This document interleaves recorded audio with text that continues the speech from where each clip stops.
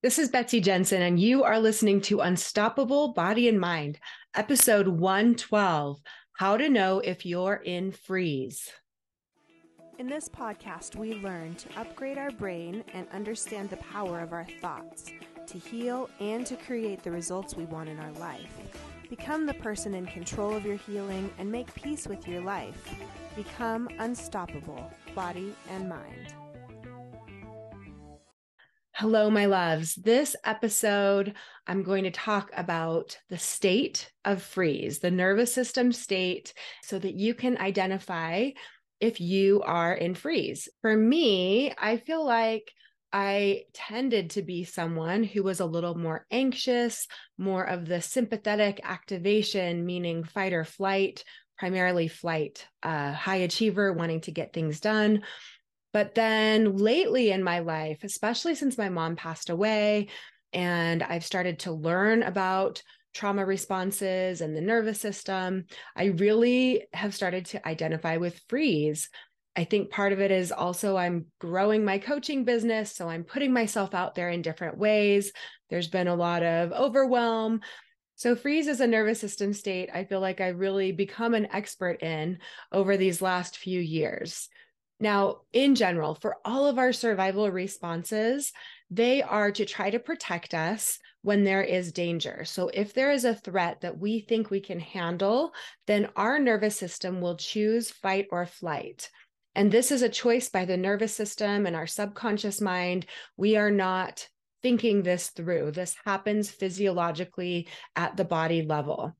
If the threat is more than we feel that we can handle, the body and the nervous system can choose to go into freeze or shut down. We see this with animals in nature. If they're being hunted and there's no way they could outrun the predator, they might have the nervous system response to freeze so that the predator might not notice them and they might survive that way by just becoming immobilized. So the body closes up and the systems shut down. So our primitive system decides what nervous system state is best for us to adapt to survive. And when it chooses freeze, these are the types of things that you will feel or notice in your body. Your head can feel spacey or foggy, unable to think clearly. You could forget details or feel disoriented. You could feel blank or checked out, forgetting where you're going or losing track of time, continually feeling exhausted or numb, no energy, feeling overwhelmed, feeling like you're on autopilot or disconnection, feeling lifeless with a flat affect. Think of The Walking Dead. You're immobilized or feeling collapsed, dissociated, emptiness, trapped, hopelessness, helplessness, burnt out, depression, isolation, feeling like you can't defend yourself or say no, wanting to hide and numb out. This is where shame is. So feeling ashamed and like something is wrong with you, feeling abandoned or unwanted or not good enough. It may show up as the silent treatment or giving up quickly when you're trying to advocate for your needs. You could see difficulty taking actions or making decisions, procrastinating, fear of achieving or trying new things. And you still could be highly functional in a functional freeze state where you're a hard worker, an overachiever, performing well, just feeling numb on the inside, like you're watching yourself in your life, but not experiencing it. Freeze can have a mix of two states, the dorsal and the sympathetic. So it can have some conflicting energy, like a horse that's given a direction to run and stay still at the same time. So you may think things like, there's so much to do, but I can't do all of it, but I need to do it all, but I can't do it, and I need to do it. So you can have a lot of energy, but also feel stuck. Eventually, if the nervous system continues to be overwhelmed, it could go to immobility, to a shutdown state where you get tired and fuzzy. You can't think. It's like, I can't do all the things I want to, so I'm just going to go back to sleep. And the more you try to get unstuck, the more stuck you may feel. I have experienced this so much, as I said, with growing my business. It's crazy to me. Now I can watch all that's happening. And so, say I'll have a new idea and I'll think about doing it. And then I'll think about like the website that I have needs to be updated. And I need to figure out how to post like 3 more things related to that. And so soon I have overwhelmed myself. I get very tired and I have this chaotic feeling in my brain. So I feel like, maybe I should just rest, take a nap, distract for a little while, go get a cup of coffee. And so I literally create freeze in myself, thinking of something that I need to do. And then all of these things that my brain thinks I have to do first, or that also need to be done. And soon I actually feel tired and overwhelmed and can't do anything. And that, again, is the protective nature of freeze, to keep you from doing something where you could get hurt, right? So it's this quote unquote safety reaction, but it's keeping you immobilized. If you feel like you're swimming upstream of a major current to get things done, then you're probably in freeze.